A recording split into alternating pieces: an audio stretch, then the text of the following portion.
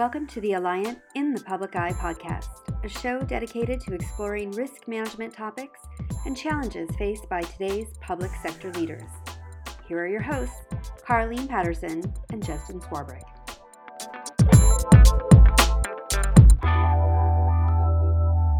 Hi, this is Carleen Patterson and Justin Swarbrick, and welcome everyone to today's podcast, where we are tackling one of the most challenging aspects in the insurance market.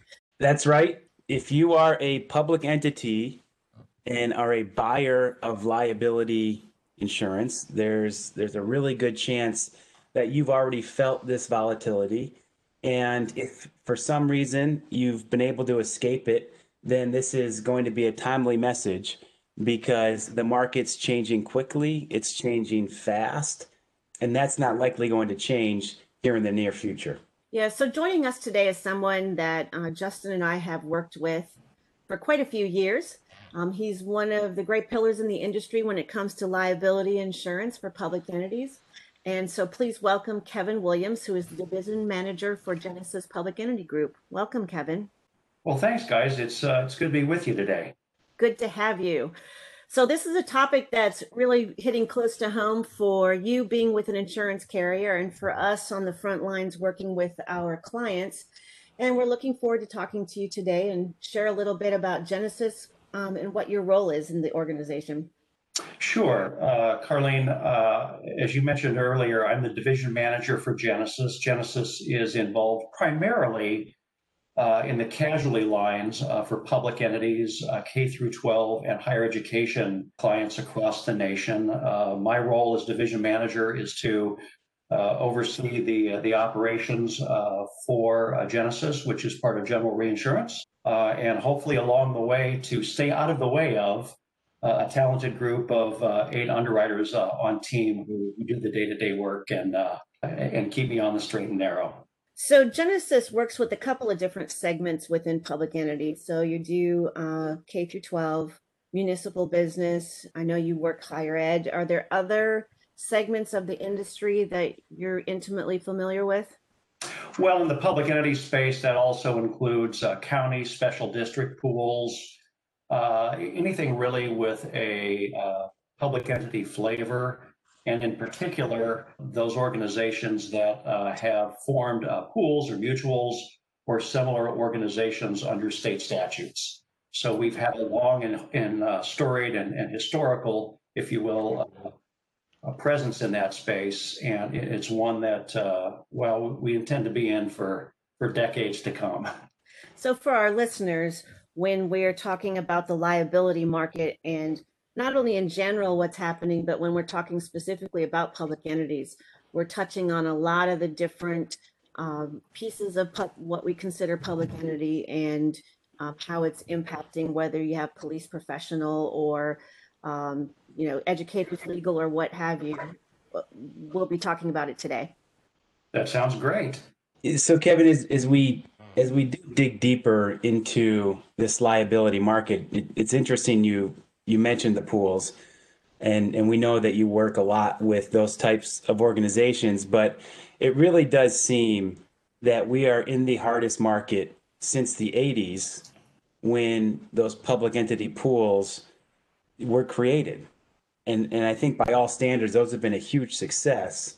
But what do you think is the biggest factor in today's world on why we're experiencing such a hard market, specifically for liability insurance?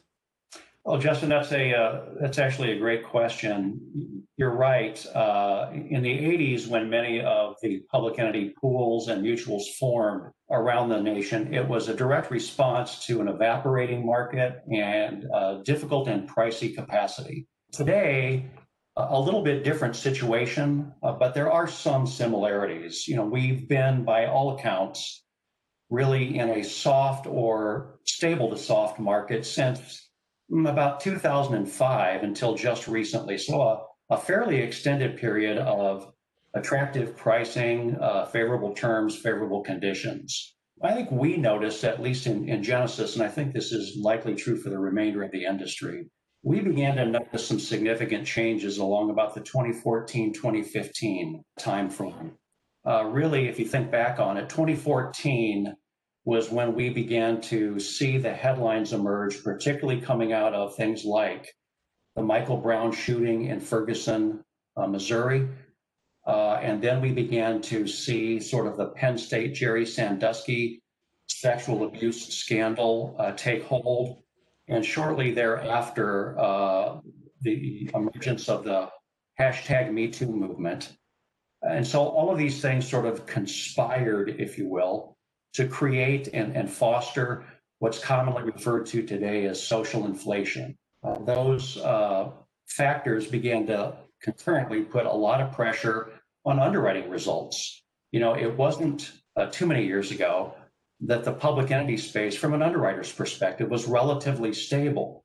The underwriting results could be counted on generally, with some variation, of course, you know, year after year. But again, 2014, 2015, the last 5 years or so, that began to change dramatically. After recognizing the impact of social inflation on underwriting results, I think the industry was also confronted with the realization that some of our pricing models over the years have not held up as well as we would have expected. You know, pricing models, particularly those based on data actuarial pricing models, are generally backward looking and based on historical results. And that works as long as the environment is stable. But when you're faced with a situation where there is systemic or deep change in a market space, those models become less predictive, less stable, if you will. And I think that's what we've recognized. No more true, rather, than particularly in excess liability layers, where it's notoriously difficult to project and predict pricing needs in higher layers anyway. But in an unstable or changing environment, that particular instability is just really ramped up, really exacerbated. So that's been a challenge as well. You know, the bottom line, though, is I think carriers in general, we're just, as we sometimes are, slow to recognize the dynamic changes taking place in an environment and working those into underwriting and pricing models. And as a result, underwriting results began to deteriorate. And what you get when that happens is sort of the snapback effect, the rubber band effect, when the market finally realizes that after several years, the business has not been underwritten and priced appropriately. And there's a response to that can be kind of painful. Yeah, I read a quote in one of the big publications that Stephen Catlin said, "The situation is quite simple. Insurers have significantly underpriced casualty insurance for the last 10 years. And I think that just sums up exactly what you're saying. But quite frankly, I don't know if anybody could blame them and the actuaries and the underwriters. We've just seen such an exponential increase in the size of claims in jury verdicts and settlements that it would have been nearly impossible to predict, even if you did start building this into your underwriting models back in 2014, 15, and 16. And when we look at these verdicts or settlements that we're seeing, these nuclear verdicts, as they say, we just seem to be seeing them more and more. And there has to be something that's contributing to that. If you could speak to that a little bit, I think that would be really helpful. Yeah, Justin, I mean, you're right in terms of seeing the severity increase over the past few years. And all we really have to do to verify that is read a few headlines in the public entity space and know that to be true. A good example are two hot button issues, I think, for the space today, and that is police liability claims and, of course, sexual abuse and molestation related claims. And when the police liability claims, I mentioned earlier that we sort of saw the sea change begin, if you will, and this is a little simplistic, but I think begin really 2014 with the Michael Brown shooting. That particular claim settled, family settled with the town of Ferguson, Missouri in 2017 for $1.5 million.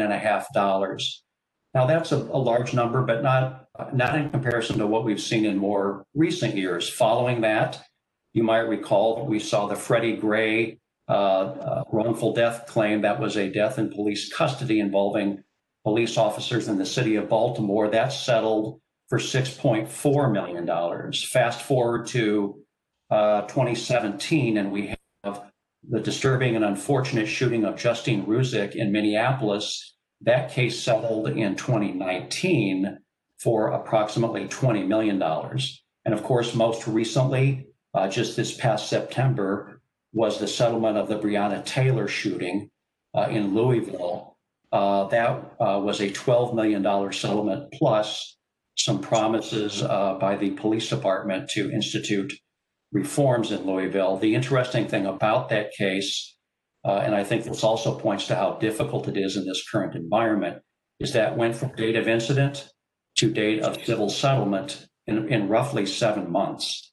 Right. Which for a settlement that size is really large. One of the things I've been thinking about recently is, are these the new bar, Kevin? I mean, you talk about the Michael Brown case.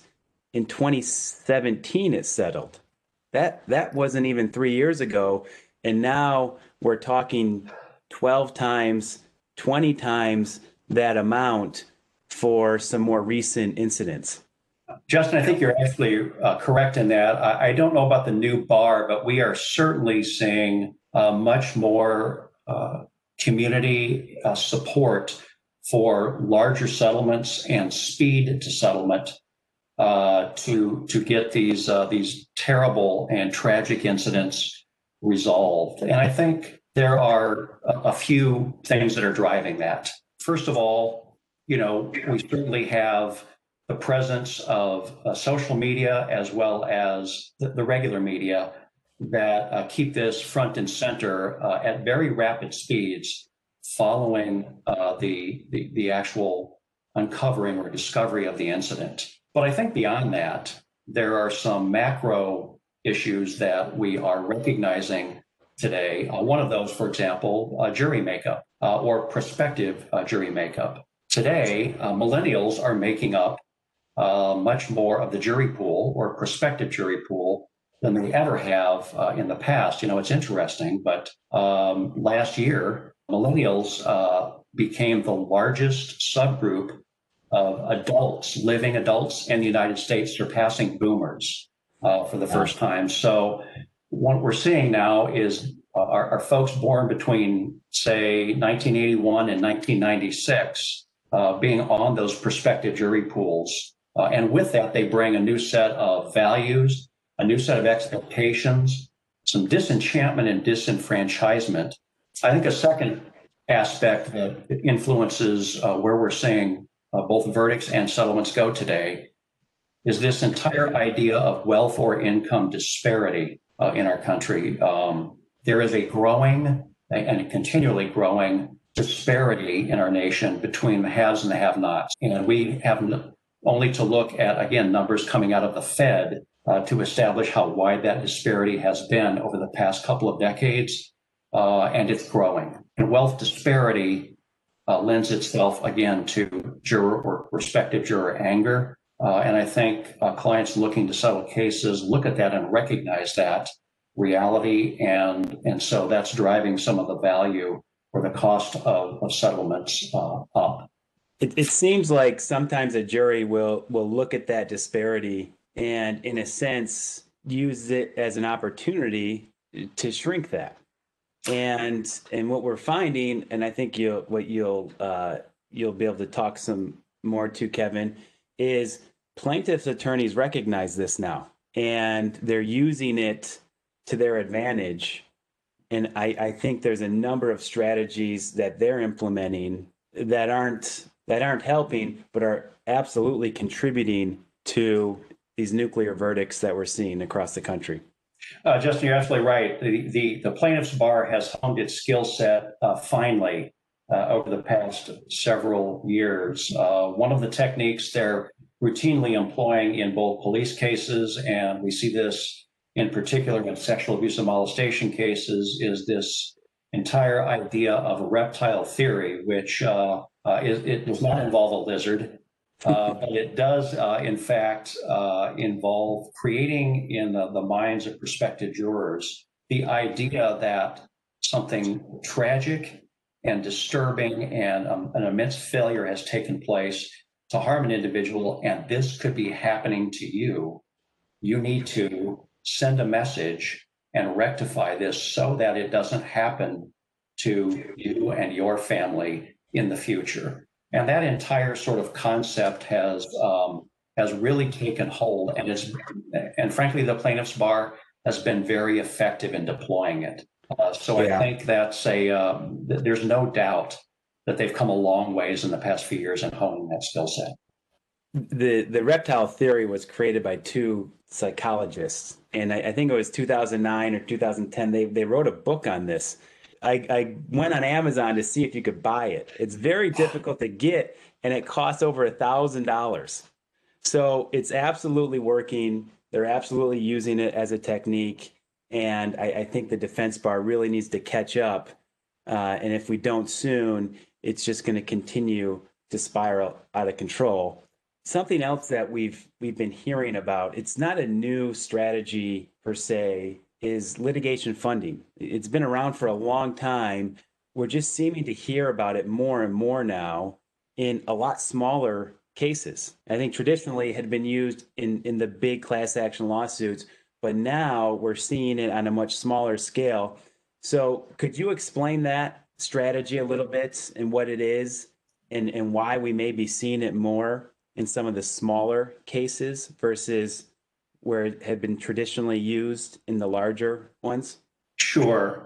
Justin, we are seeing more of that. And you're right, it's not a new phenomenon, but essentially pursuing litigation can sometimes and oftentimes be a lengthy and expensive process.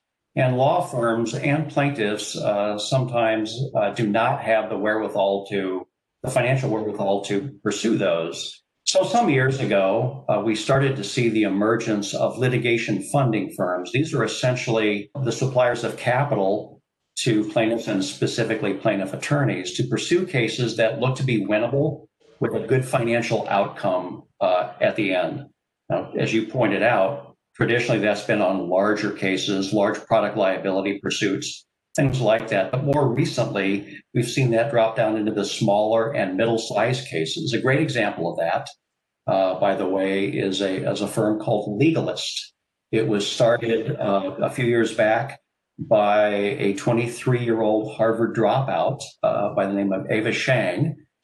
And she and some of her folks began this operation. And just about a year ago, a little more than that, they secured a $100 million tranche of financing to actually engage on these mid-sized cases and pursue them. And they use a series of algorithms to decide which ones are essentially more likely to be winnable and likely returns on those. And these are attractive investments for venture capital firms, for individuals of ultra high net worth, things like that. But the expected returns are significant. We even have a firm or two that's gone public. In fact, Burford Capital, a litigation financing firm, debuted on the New York Stock Exchange. Wow.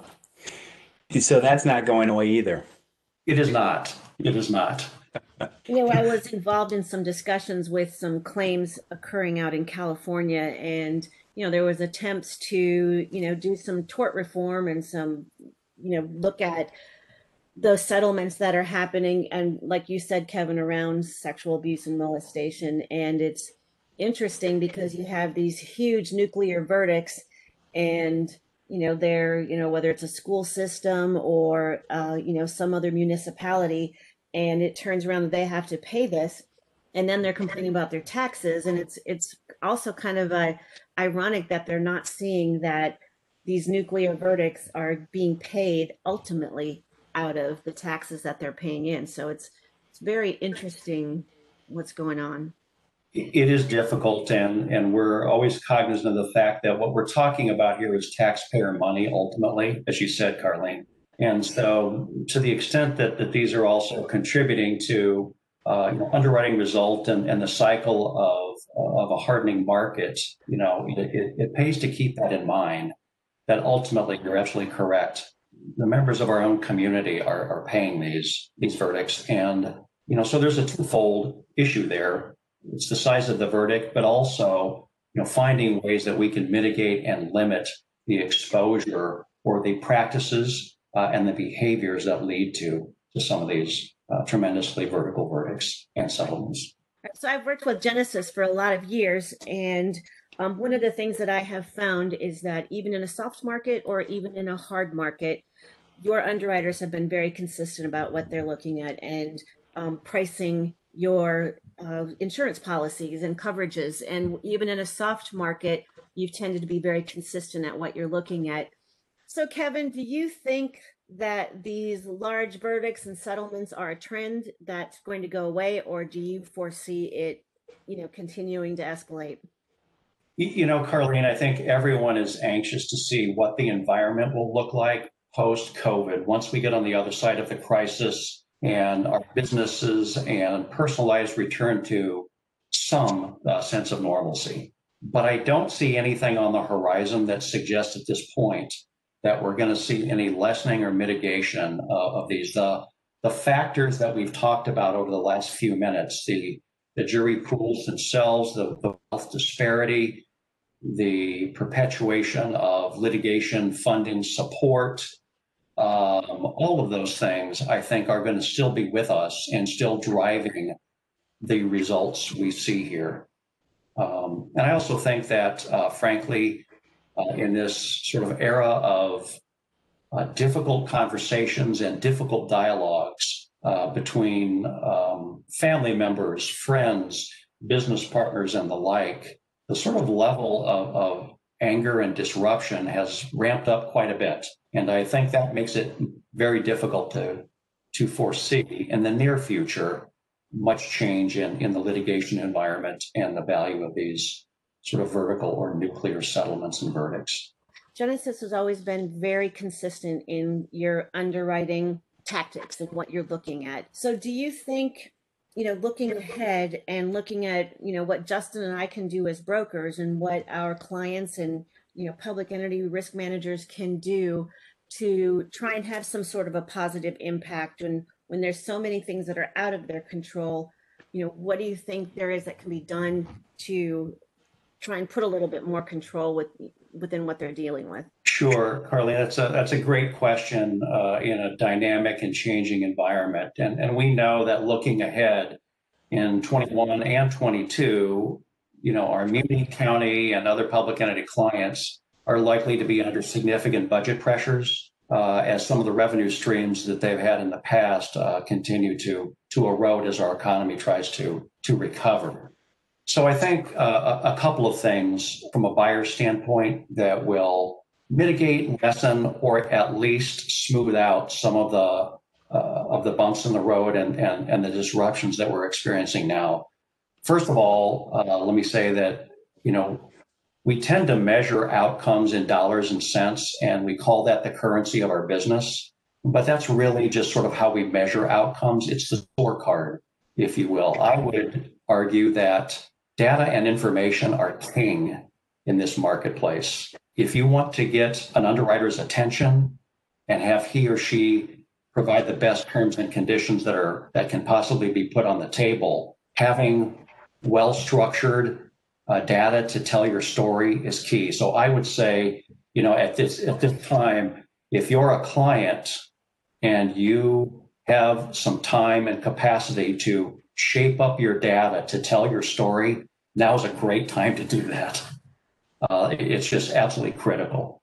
The second thing I would say is that frequent and early communication to avoid really unnecessary surprises is a great idea. Most underwriters, while they may not give you a quote on something 6, 8, or 12 months in advance, they can at least share with you some crystal balling, some what expectations are for the future, and at least a broad sense, so that expectations are set and surprises don't creep up 2 weeks before a renewal.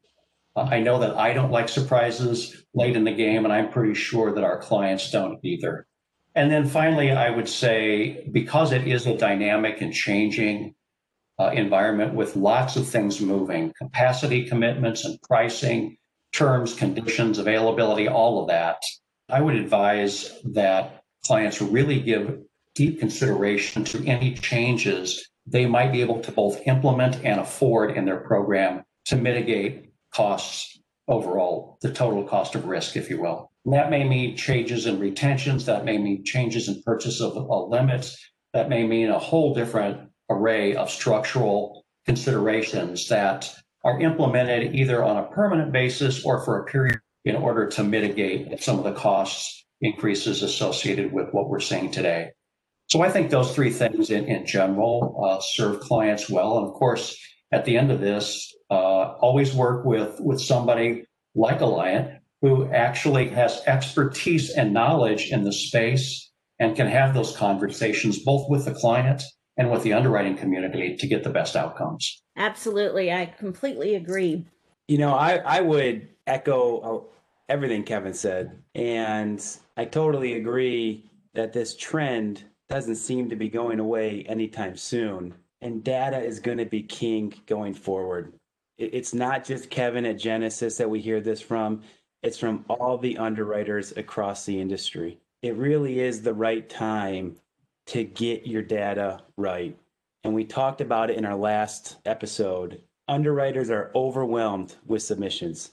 The more we can set a submission apart from the others, the better opportunity it's going to have to get a really good look from that underwriter. So I think, again, if this market hasn't affected you yet as a buyer of liability, it definitely is going to.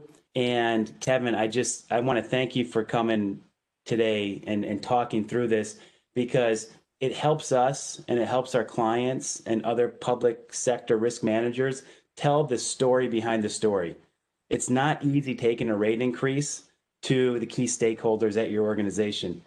But if you have the story behind it, it absolutely softens it a little bit, and it makes it appear to make more sense. So we appreciate it.